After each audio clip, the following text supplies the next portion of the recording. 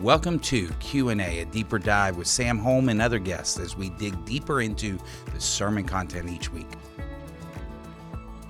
Welcome to our first episode of Q&A, a deeper dive with Sam Holm. My name is Mark Presley.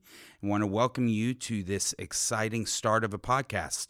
We'll be spending the next few weeks, if not the next few semesters, dealing with content from the sermon, looking a little deeper, taking your questions, trying to answer those as best we can. The way you can get involved is you can text us in your question, text question to 96123. You'll receive a prompt, and we will try to discuss that. It's best if you send those in Sunday during the sermon, but we can try to answer them throughout the week. If you want to go back and watch this week's sermon or other week's sermons, you can go to firstmckinney.com/on-demand. Now, I'm sitting here with Sam. Again, my name is Mark, and I'm sitting here with Sam, and we just kind of want to discuss this week's sermon. We dug deep into Romans 9, 1 through 29, kind of looked at predestination and election. I can see right now you're antsy. You're ready to get going. Why don't you, let's pause, though, and why don't you kind of summarize, recap the sermon for those that might have missed it. Awesome. And before I do that, I want people to know Mark Presley. Mark grew up in our church. Mark is the guy in charge of everything that happens, really, on Sunday mornings. He's the production leader, but also the creative leader, and he loves the Word of God. He's also been, for a long time, one of the master teachers in our youth. He's preached in our church, and so Mark is bringing to this discussion not just questions, but Mark is going to wrestle with me at times around the Word of God. So, Mark, thank you for I didn't know willing. we get to wrestle. Oh, well, that could be interesting. Yeah, y'all be glad that it's not video; it's audio. I got you in the weight class, that's for sure. So. So that's Mark, and he's talked about the what. I want to talk about the why for a second, and then Okay. I'll summarize. The why for what we're doing right now is we recognize, hey, a lot of people in the summer travel. What would it look like for us to put stuff in people's hands? In addition to that, we're watching right now as podcasts have been helpful for a lot of different Christians around the country, that there's people recognizing, hey, while I'm working out or while I'm driving or while I can dive deeper, right, to get more devotional content. And so podcasts have been helpful. And so as Mark said, we're going to do a run through the summer, and we're going to see, is this something that is helpful for people? Is it something that is going to be truly a resource in your hands? And so we're saying, hey, if God's using this in different places, could this be a cool time? And then finally, one of the big whys is we're going to be walking through some controversial passages of Scripture. And so this is an opportunity for us to discuss what God says in the Word of God. And so on Sundays, what my role is not to just talk about what I want to talk about. My role is to talk about what the Bible says. And Romans chapter 9, Speaking of controversial. yes, is like, wow. Romans chapter 8, where we were since Easter's high point in Scripture, it's a beautiful passage where it starts with, there's no condemnation for those who are in Christ. And it ends with, there's no separation for those who are in Christ from the love of God that we get to see through Jesus. And in chapter 8, he talks about, we called it the golden chain, and actually one of our questions said, explain the golden chain a little more. And so I'll just, if you want to... You talked about it, Ryan talked about it, several people, so yeah. Yes, and so in Romans chapter 8, which Paul Amplified digs into more in chapter 9, Paul says that God foreknew, He predestined, He calls, He justifies, He conforms to the image of His Son, and He glorifies those who are in Christ. And Paul presents it as something that God does from the beginning to the end. And that's beautiful for those who are in Christ. But what about those who are not in Christ? And so chapter 9 talks about it. And actually, after we preached this passage on Sunday, I had conversations with people Sunday morning and then in my life group on Sunday night who were in tears, talking about the pain in their life of watching those that they love who don't know Jesus be outside of what seemingly is God's like sovereign plan. And so I know I just used those words. Another question that was asked in that y'all sent in is explain the difference between predestination and election.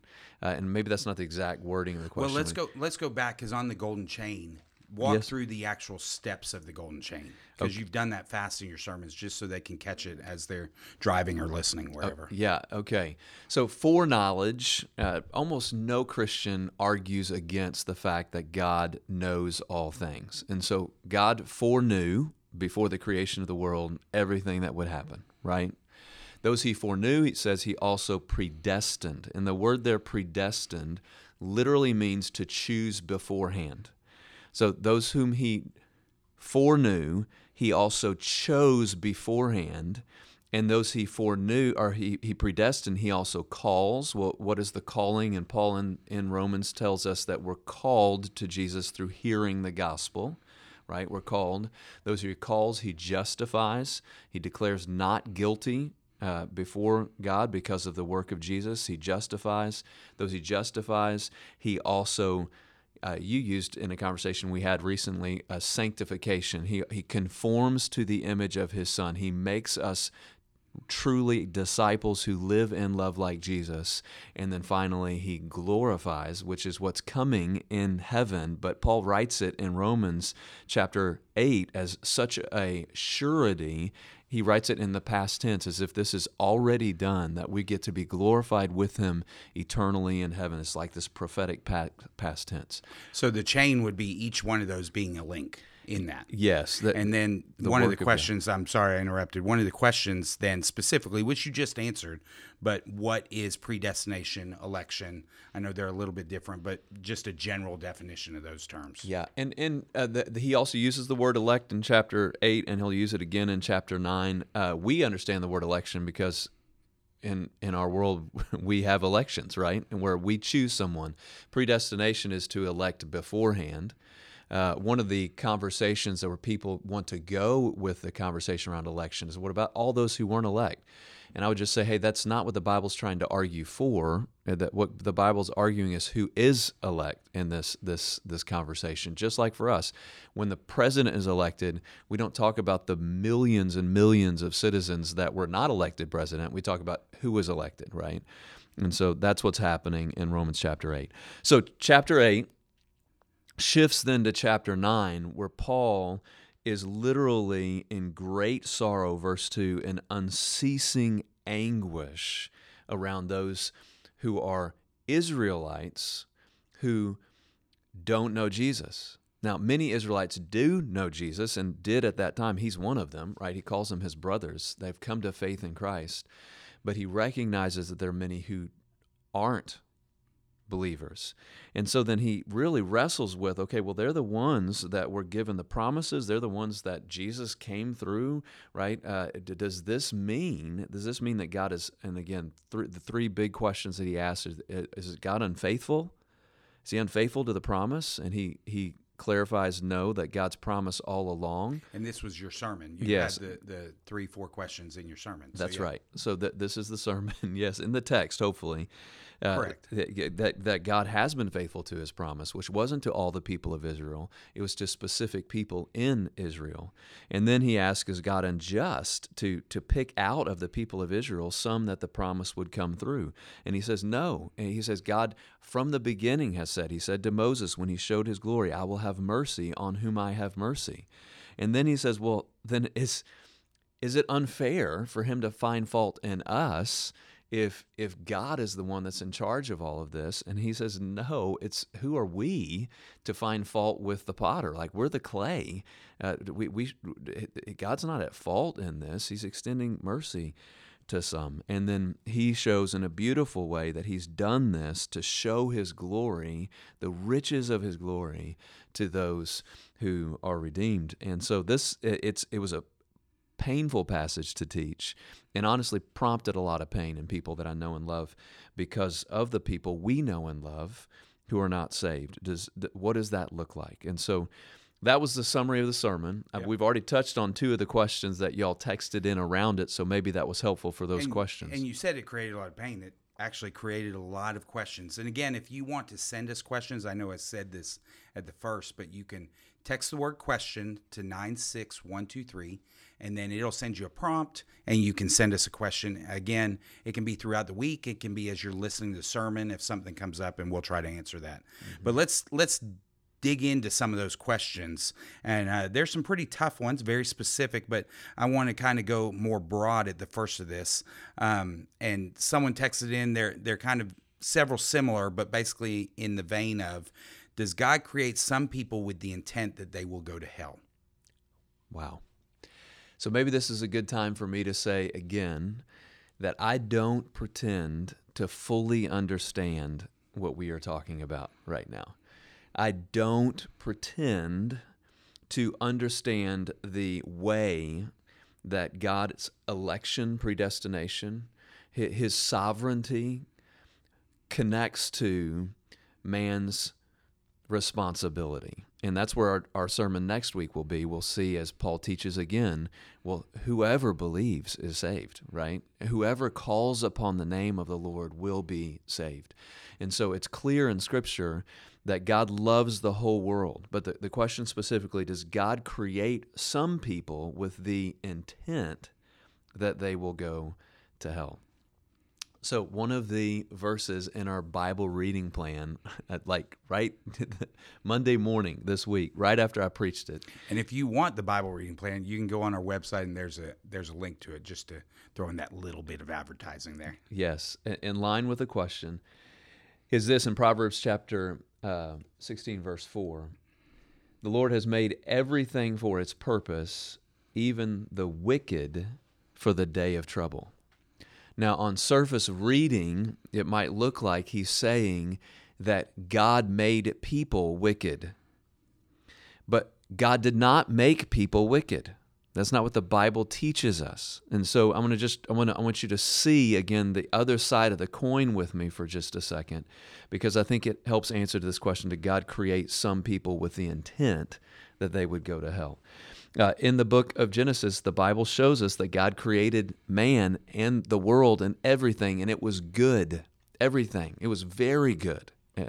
And the problem comes when Satan comes along and he tempts man, and man disobeys God on his own, right, free will. He follows what Satan called him to do. He disobeyed God. He rebelled against God, and the world then broke. We know that that's what happened because the Bible tells us. Did God create Adam and Eve evil? No, He created them good, and they were led through being tempted to do something wrong. We also know throughout Scripture that God is called holy, holy, holy, right? He is perfect and set apart. He has that's Isaiah chapter 6, verse 3, Psalms chapter 5, verse 4. He has no pleasure in wickedness. He does not tempt man to do evil, James chapter 1. The Lord loves righteousness and He hates wickedness, Psalms 45. This all-consuming character of God. God is light, and in Him there is no darkness at all. That's 1 John chapter 1, verse 5. So God, there's nothing about God that's evil. God created us good. God is good. Does God create people with the intent to go to hell? No. We rebel against God. God, being a good judge, then must judge sin. God sends His Son Jesus to take the penalty that we deserve for our sin, so that we have the opportunity to believe in Him, to receive, repent, believe, and follow this new King and this new kingdom and be redeemed. But many people do not. They are judged and go to hell. Does that answer the question? It does. It does, actually. It brings up several more questions. So looking at some of the questions that came in, and you mentioned wickedness and how God created us and all that. One of the questions specifically addresses Uvalde, which was terrible. I know I have young kids, and watching the scenes on the TV, all of that just broke my heart. But the question was, where does that fit in? Some of the evil people out there, where do they fit in with Romans 9 and election, predestination, all those kind of things? Yeah. Oh, super painful last few weeks. Great question. And frankly, as a follower of Christ, believing in a sovereign God, right? This big question, how can there be a sovereign God and yet still be so much pain, to still have Uvaldes and terrible evil like that happening in the world, right? Where does that fit in this sovereign God? Romans chapter 9, I think, helps us a little bit in that, and so I'm going to point to a few things that I preached and dive a little deeper, all right? That's what we're here for. We're standing on the diving board, Okay. ready to jump in deep. All right. So verse 17 of Romans chapter 9, Paul moves from God saying to Moses, I'll have mercy on whom I have mercy, which we are thinking, wow, that's awesome. Obviously, we have a just God who judges sin, but he's going to choose to be merciful to some. And then he says in verse 17, for the scripture says to Pharaoh, for this very purpose I have raised you up. Now, Pharaoh was not Moses, right? Pharaoh was a bad guy. He did a lot of evil things. You look at what happened in Uvalde, and then you multiply that by hundreds of thousands of people, right? Moses, when he was born in the basket, this was, right? Pharaoh was killing all the babies. Scripture says to Pharaoh, for this very purpose I've raised you up, that I might show my power to you. And this is actually not the Pharaoh that killed all the babies in the basket, then another one, that my name might be proclaimed in all the earth. And then he says he has mercy on whomever he wills, and he hardens whomever he wills. Okay, what? Okay, surface reading, again, it looks like, similar to Proverbs chapter 16, that God is making Pharaoh hard, that he's making him the wicked for the day of trouble, right? And some people, by the way, some that love Jesus, actually do believe this, and that God actually makes wicked people, and he controls wickedness. Now, here's the way I see it, and I see it in the story of Pharaoh. I believe there's a difference between active control and passive control. Okay, explain a little. Okay, yeah, I'm going to try. I could reach across the table, right, and take your coffee. I would not be happy. Okay, you'd not be happy. That would be me stealing it, me doing it, okay? And then the wrestling comes in. This is that you first mentioned at the first. There you go. The wrestle would happen. It would go down. And right? I would win. But You would win, all right? That's all. That's my action, going and grabbing it, pulling it over, whatever. Okay, and you're moving the coffee farther away from me. Okay, that would be all my action. Or okay, I could have the cup in the middle of the table here, and watch you go out to now. If it's close enough for you to grab, here, I'll move it. right? It's close enough for you to grab, right? You can still pick it up. Now I could take control and move it farther away from you. Now you can't grab it without, you know what I'm saying? So there's I'm passively allowing it to be still taken by you. I'm not explaining this as well as I was hoping to. Now, let me try to go a little farther. The Bible says, yes, in the story of Pharaoh, that God hardened Pharaoh's heart. But it also says over and over and over, if you go and read it, that Pharaoh hardened his own heart. So Pharaoh had a hard heart, whether or not God was involved or not. And God allowed that to continue. He passively allowed that to happen. He allowed, in my mind, for free will to continue in Pharaoh's life. I think Romans chapter 1 helps us with this. Romans chapter 1, Paul says that ever since the creation of the world, God's invisible qualities, his eternal power, divine nature, have been clearly seen, being made known through what is created. So man is without excuse. So from the beginning, God has made his glory known, but we exchange the glory of God for other things. We say no to God, and at one point, God passively says God gave them up to what he was going to do. He allowed the cup to be taken, right? Now, could God have not done that? Could God have said, no, I'm going to move the coffee farther away so you can't get it? He could have done that, but he allowed that to happen. Now, what was he then involved in the hardening of Pharaoh's heart? He was, but not by making his heart hard, but allowing Pharaoh's heart to be hard. Does that make sense? So he was hardening the heart by allowing it to happen. Not his action, but him allowing free will even in a sinful man. A little bit farther, one other thing to point to. you can wrestle with if you want to in your own time. How about this? Go to verse 22 and 23 and look at the difference between the wording around those who are vessels prepared for destruction, and then in verse 23, the vessels of mercy which he has prepared beforehand. You see his action being clearly, I think, that his action that he did was the mercy action prepared him for glory. So that preparation for destruction was something he was, I think, allowing to happen, not he was doing himself, right? As we compare verse 22 and 23. So, okay, back to the question. Read the question to me one last time.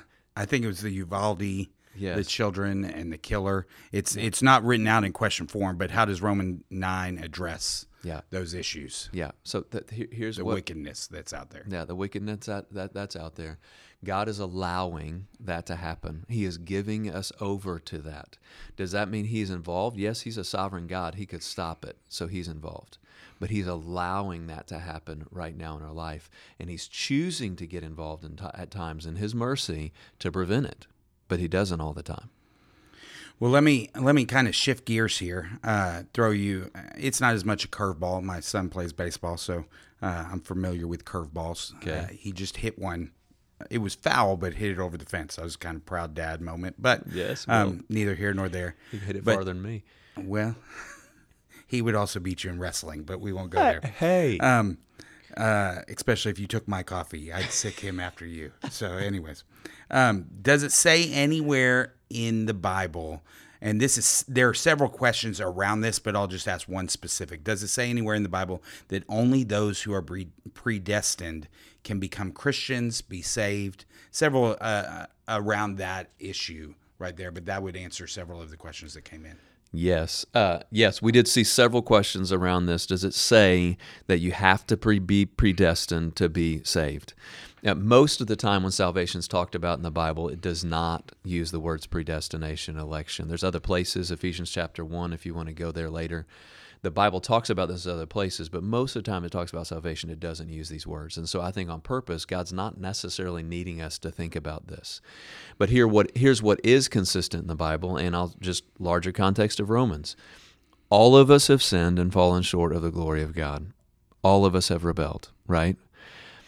The penalty for our sin is death. It's what we all deserve, right? That's why God is just in judging some, right? All of us have sinned. So what saves us, right?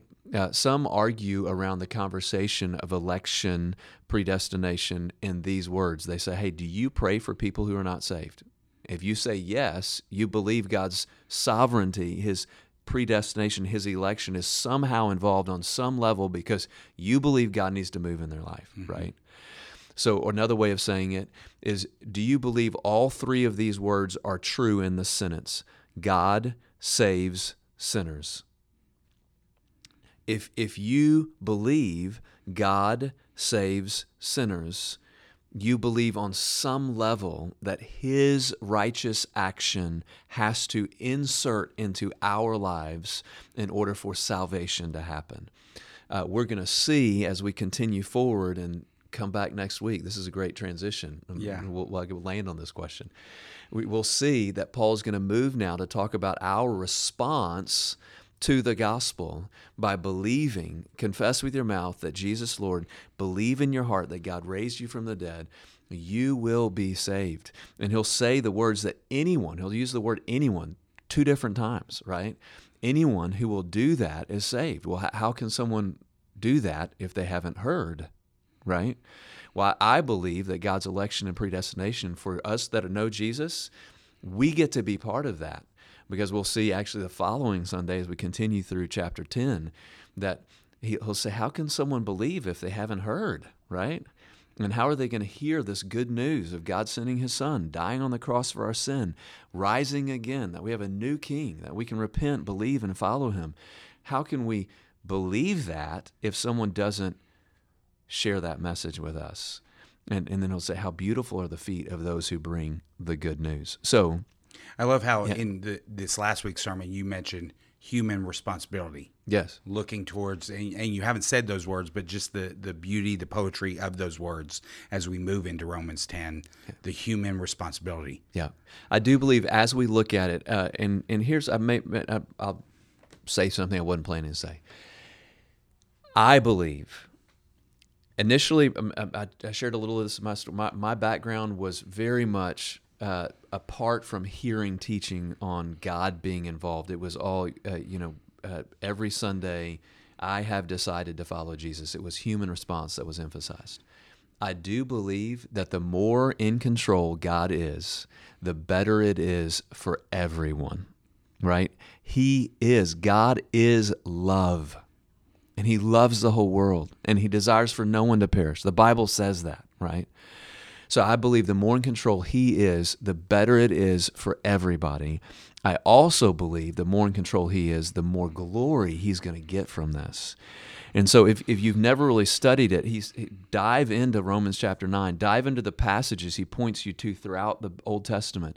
Dive in. I went and just for fun a few weeks ago, I tried to look at, is this not just Paul's teaching? And I looked at Jesus' teaching, both God's saving and His work, and then also us responding to that. John teaches, again, God saving and His work, and then us responding. Peter teaches both God saving it being His work, us responding to it. Luke, when he writes the Gospel of Luke and Acts, teaches both God's saving work, His initiation doing, and then us responding to it.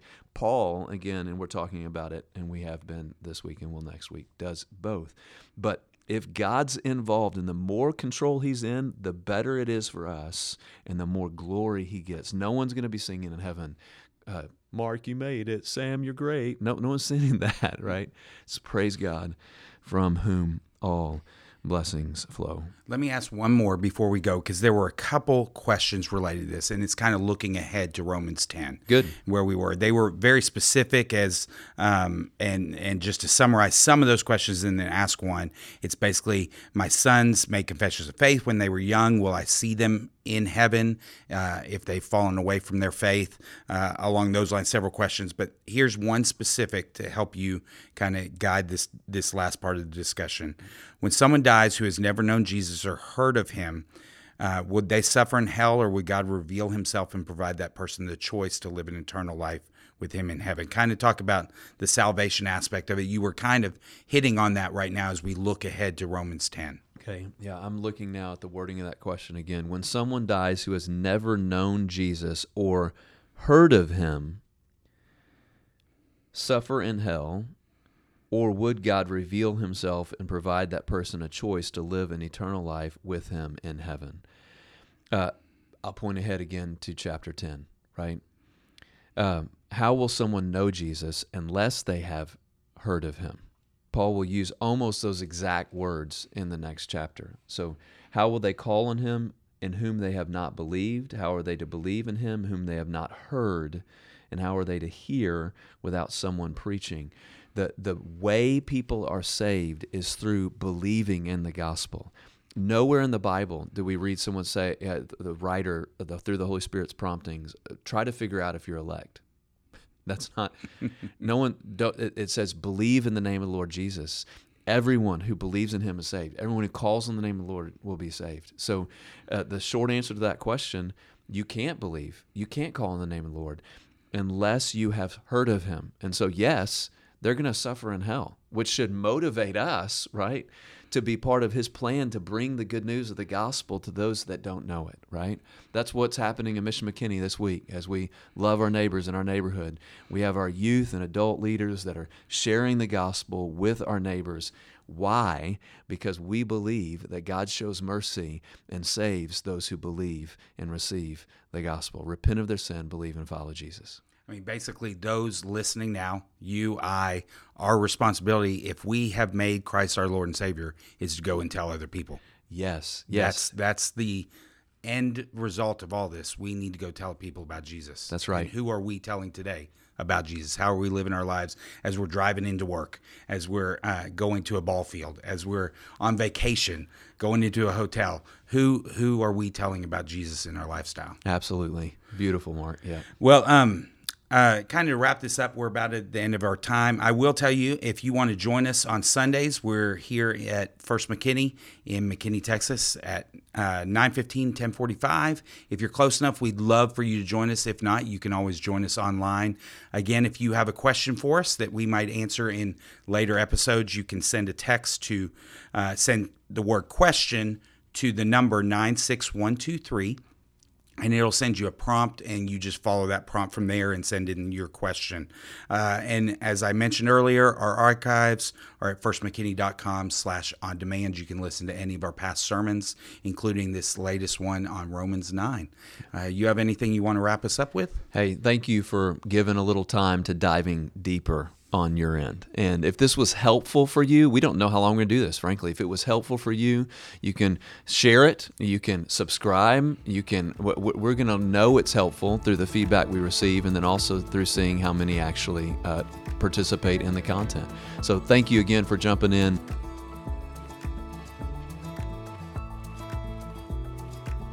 Thank you for joining us this week on Q&A, A Deeper Dive. We hope you'll like, subscribe, and share this podcast along with others.